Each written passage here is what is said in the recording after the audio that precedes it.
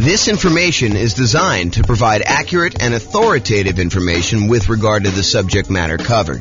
It is offered with the understanding that the presenters are not engaged in rendering legal, accounting, or other professional services.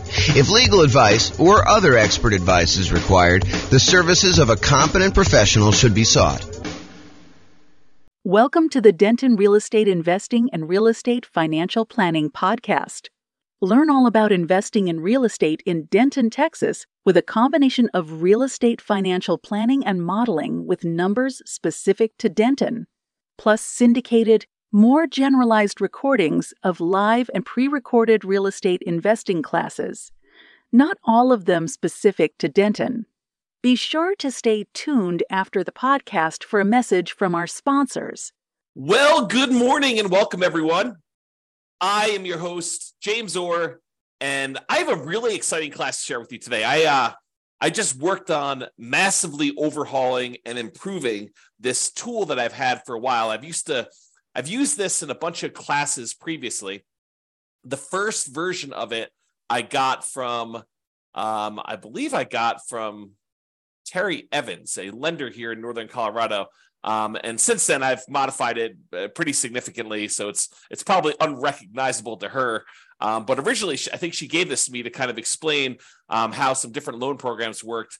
She's a lender here, and I was a real estate agent at the time, although I still am a real estate agent, I'm just not active. However, I've used it in a whole bunch of classes to kind of show how different loans compare and how the monthly payment on different loans compare so that we can evaluate as real estate investors which one of the different loan programs, if we're considering all these different options, which one's going to give us the most cash flow. How can we improve cash flow the most by choosing which loan we pick? And so today's class is the loan comparison spreadsheet for real estate investors. And I'm really excited to show you my latest version. And here it is. So this is a brand new, cleaned up, visually improved version of a spreadsheet that you can use to compare different loan types and mortgage insurance comparisons. So it's your way of kind of like evaluating which loan to do. And I've highlighted which fields you should be filling in. Of course, you can go and modify other parts of the spreadsheet, especially if any of the formulas change over time, you need to kind of update those. But for the most part, you should be able to, and let me know if you can't, and I'll kind of will update it and make sure that we kind of make it right over the time, because this is brand new. But you should be able to just update these fields, the ones that are highlighted in bright red, and be able to modify it. So let me walk you through what's going on here so that you can understand why this is powerful. And then I'll show you some of the outputs that you can do. So the first thing is you're going to want to put in the purchase price of the property that you're considering buying. Then what you're going to want to do is you're going to want to call your lender, and you're going to want to ask your lender what the different rates are for a variety of loan programs for your specific credit situation. You know, for the sake of classes, I used to put in here the credit score used in order to get the rate, and then the minimum credit score required in order to get that particular loan. Those are like the two lines at the bottom. However, for you, when you're going to go call your lender and work on filling this out, you're going to want to have them run it with your specific credit scores for your situation. So don't just go ahead and say, hey, give it to me for the credit score of 660, because that's not going to be appropriate for your situation. You want to use your exact number. There was something else I was thinking. Oh, one other thing I want to mention is please don't just send this over to your lender and ask them to fill it out for you. You should get on the phone and you should talk to them and find out like what the differences are between, you know, doing this loan program and this one, and, you know, how they're feeling about pricing. You should call them and have a conversation. Don't just send them the spreadsheet and ask them to fill it out and send it back. And definitely do not send this to like 3 or 4 or 5 or 10 or 20 lenders and have them all fill it out so that you get a whole bunch back and you can kind of shop them. That would be inappropriate. That's not acceptable. So please don't do that. Okay, so with that being said, you're really focusing on filling these red areas in, but I'm going to walk you through what's happening. So you're going to call your lender. You're going to say, hey, if I were to get a 3.5% down, that shows you right here how much it is, 3.5% down, a FHA loan, what is the interest rate today for doing that? And they're going to tell you, you know, whatever it is. It's 6.5% or something like that, whatever they tell you. And you're going to write down the percentage here in this red box. And then you're going to ask them, hey, is the monthly PMI rate on that one still 0.55%? And it depends on like which version of FHA you're doing. But for the most part, if you're doing 3.5% down, it's going to be that 0.55%. That usually doesn't change. Although it changed recently, but it's changed for everybody. It doesn't change like daily. So you're going to tell them that. So you're going to get that number here. And so what it does is it then calculates in, hey, look, if you're getting a $450,000 property, that means you're going to put $15,750 down. That means your loan amount is going to be this $434,250. You're going to have a certain amount of money that you need to pay in as an upfront PMI fee, mortgage insurance premium. So FHA loans have an upfront fee that you pay. And so you're going to pay that upfront MI fee in order to do that. And so you're going to roll that into the loan in our example here. And so the total amount you're borrowing is this $441,849. And then this is your interest rate, and this is your monthly PMI rate or mortgage insurance premium rate for FHA. It's just called something different. And then it shows you what your effective rate is, which adds these two together just to show you approximately what you're really paying for that loan. And then it shows you calculates your principal and interest payment, what your monthly mortgage insurance premium is, basically takes this number and does that. It estimates your hazard insurance. You'll notice the insurance is going to be the same all the way across for all your properties. You can change that and do that. In fact, maybe I should make a note to make that a field that's editable. This is what happens when you make improvements. Let me make a note. Note to myself. So hopefully I'll make that change before I get it up. And we will take care of that. Let's see here. So MIP. I'm sorry, not MIP. This is the hazard insurance and taxes. Editable. All right, so I'll go ahead and make a note on that to mark those as where you can edit those. They are editable. The spreadsheet is completely open, so you can edit any of these fields you want, but I'll highlight it so that it actually makes it easy for you to see which ones there are. So in other words, it shows you the estimated tax hazard insurance. You put that in there, and it's the same for every one of the loans because your insurance doesn't change. Your regular property insurance doesn't change. And then your taxes, the estimated taxes on your property, and that doesn't change regardless of which loan you use. So that's going to be the same all the way across. But then it shows you for the FHA loan, for example, what your total amount of your principal and interest, your PI, plus your PMI, plus your taxes, plus your insurance. So PITI plus PMI, right here, PITI plus MI. And it shows you what the total monthly payment is for getting that particular loan.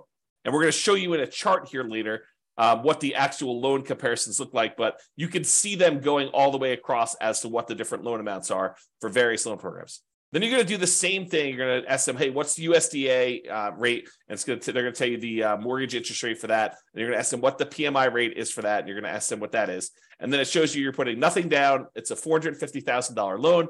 There's an upfront MI payment in order to get that. We're going to add that to the balance of the loan. And you're going to see all that and verify these with your lender. Make sure that this is how they're doing it and that you're doing it the right way. And if you have to, adjust it. And so it shows you the effective rate, shows you what the total payment is for those. Go do a VA loan, especially if you can get one. If you can't get one, then probably don't do that. If you're not going to buy a rural property, you may not even need to do USDA, but go ahead and put them in here, your interest rate. There's no PMI for VA loans, no monthly PMI, so it's NA there for that. And it shows you what the overall interest rate calculates the payment for that one. And then do two different versions of the either 3% down or the 5% down owner-occupant conventional loan.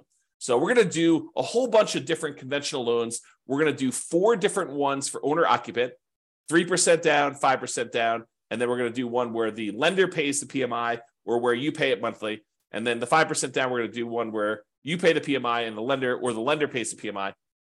And then we're going to do all of the non-owner-occupant investment versions, like a 15% down one with PMI, 20%, 25%, 30%, and 40% down, just so you can see the loan programs. Now, if you're in a situation where you're like, look, I can only get one loan, like I only qualify for FHA and I only have 3.5% down, I can't even qualify for a 3% down conventional, maybe you don't need to do this spreadsheet. But if you're someone who has a lot of options, you've got great credit, you've got a large down payment, you could either do the nomad strategy, you could do your kind of like investing strategy, and you're trying to figure out like, which way should I go in order to optimize? This is a great tool to help you make that decision. If you can only do one loan, filling this thing out is overkill. Okay. So if you can only do like an FHA loan, don't bother. Just do the FHA loan, and figure out what the payment is and work that into your spreadsheet and your analysis. All right. So otherwise, we do this 3% down conventional loan. If you're doing monthly mortgage insurance, you're going to have a monthly MI rate here. If you're having the lender pay it for you, you're usually going to not do that, but you're going to have some points in when you do it. And so you do it this way. And then your monthly MI right here, 0.4, and then the lender pay PMI, you're not going to have one here. If you're doing a 15% down investor loan, non-owner occupant, you're going to have PMI because you're putting less than that down, and you're going to put an interest rate in here for that. So you're going to have both these in this case. All these other ones, because you're putting at least 20% down, you don't have any PMI. So PMI is gone on all those. Then I usually make notes. Sometimes a lender will tell you, hey, look, I don't have a par rate for this. I don't have one where you don't pay any points. And so in those cases, they will tell you have to pay 2 points in order to get this rate. You're not able to get a rate where you don't pay points. And so you can put in notes here just to say, hey, how much the points are, just so you can see it. It doesn't get factored into any of the calculations because this doesn't include like closing costs per se. It's only calculating like PMI on your loan and your monthly payment. So I want to make a note though to remind myself, hey, this thing costs money in order to get this rate. And so it's not quite apples to apples when we do our comparison. All right. And you'll notice this one says par, showing you that they didn't require points on any of those, which is pretty normal for me. But I added this just to kind of be able to have a spot for putting notes in. Okay. So then it calculates all the payments on those. Now, what I'm going to show you next is this takes this particular table, all the inputs that you had here in order to do this, and it shows you the relative sizes of the monthly payment. Okay. So if you had a property, a single property that you were considering buying, and you use any one of these different loans, this would be your monthly payment on the property, and the income on the property would be the same no matter which one you did. So any ones that are lower here are going to improve cash flow by that amount. So for example, we look over here at FHA, and we can see the FHA loan is whatever this happens to be. We can look back here at the table, $29,335. So you can see that the monthly payment on this FHA loan is $29,335. But if we went over here, we could see that getting a investor 30% down loan, putting a lot more down, improves your cash flow by a considerable amount. So the 30% down is $23.96. So it's like $600 or so better for you to put 30% down. But there's some that are super interesting. For example, you might be thinking to yourself, hey, what is the difference in monthly payment between putting, 5% down where I'm paying monthly PMI, this kind of orange one here, I think is that one. This is FHA, this is USDA, this is VA, this is the 3% down pair, this is the 5% down pair. So this is 5% down where you are, this is the 5% down where you are paying the monthly PMI. How does that compare to buying a property with 15% down? So this is the 15% down loan. So getting a loan, this is what's interesting. Getting a loan where you only put 5% down and you move into the property and you're paying the monthly PMI is actually cheaper than you buying a loan with 15% down where you have monthly PMI. And you can see because this monthly payment is less than this one. This one's taller. And this is your 15% down investor loan. And so you might be saying to yourself, hey, so how much better is it to put 20% down? Well, here's the 20% down one. And if we had gotten a VA loan, if we already put nothing down, the difference between putting nothing down and putting 20% down is not as much as you might have thought, because the VA loan is such a great loan to be able to get. And you can see that here in this chart. There is a difference, but it's not this massive difference that you might have expected. So we can now visually see that getting this VA loan is higher than putting 20% down and not having PMI. However, it's not as big of a difference as you might have thought. Okay. And then if you want to, you can also just break out and say, okay, I'm definitely doing owner occupant. Only show me the owner occupant versions of these loans. And so it could just show you the owner occupant ones, the FHA, the USDA, the VA, the 3% down options, one where you're paying the PMI monthly, which I believe is this one. And then one where you're actually having the lender, this is the one where you're paying the monthly PMI. This is the one where you're having the lender pay the PMI. And so you can see that in this particular case, and this could change when you get your quotes, but in this particular case, it is better for you to pay the PMI monthly than to have the lender pay the PMI. Does to actually take a voluntarily higher interest rate. And that can differ. So if you call up on another day, it may be reversed. And that's why you need to do it both ways and to evaluate it. And then even if it is better to have the lender pay the PMI, realize that this loan, the one where you pay it monthly, at some point, the PMI will drop off and your cash flow on that property will improve because it then would no longer include the PMI once you get below that 80% or 78% loan to value, depending on what your lender is telling you. Okay, so realize that this can improve over time. And so even if this one was better, the one where you voluntarily have the lender pay the PMI and you take a higher rate, that never goes away. And so even if this one was a little bit better, the one where the lender paid the PMI, you may still want to take the other one if you do the math and figure it out. Okay. And similarly over here, it shows you the 5% down where you're paying the monthly and the lender paid. And one of the things I'll point out to you here is, and this is usually true, although you need to actually do your own numbers to see, look at the difference in payment between doing 3% down, where you're paying the PMI monthly, versus 5% down. And that's why it may be to your advantage to actually put the extra 2% down. Figure out a way to do it.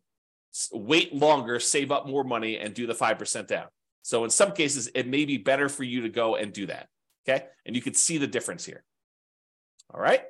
So just looking at these, though, you can tell that if you can get a VA loan, the VA loan is going to be your best loan option as far as the lowest monthly payment you can get. And honestly, you're a little surprised by that because the VA loan is nothing down.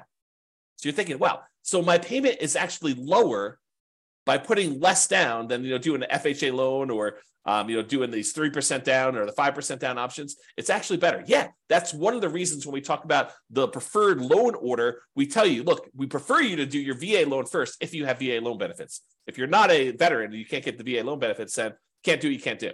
Okay, but if you can, that's why we talk about doing that one first, especially doing it with a large multifamily property if you can, buying like a duplex or a triplex or a fourplex and maximizing that loan size because the payment's going to be the best option typically when you do these VA loans. All right. So this is the owner occupant versions of this. Then these are the non-owner occupant versions, the kind of investment loans. Okay. So this shows you if you put 15% down and you paid PMI. This one shows you if you put 20% down, 25% down, 30% down, and 40% down.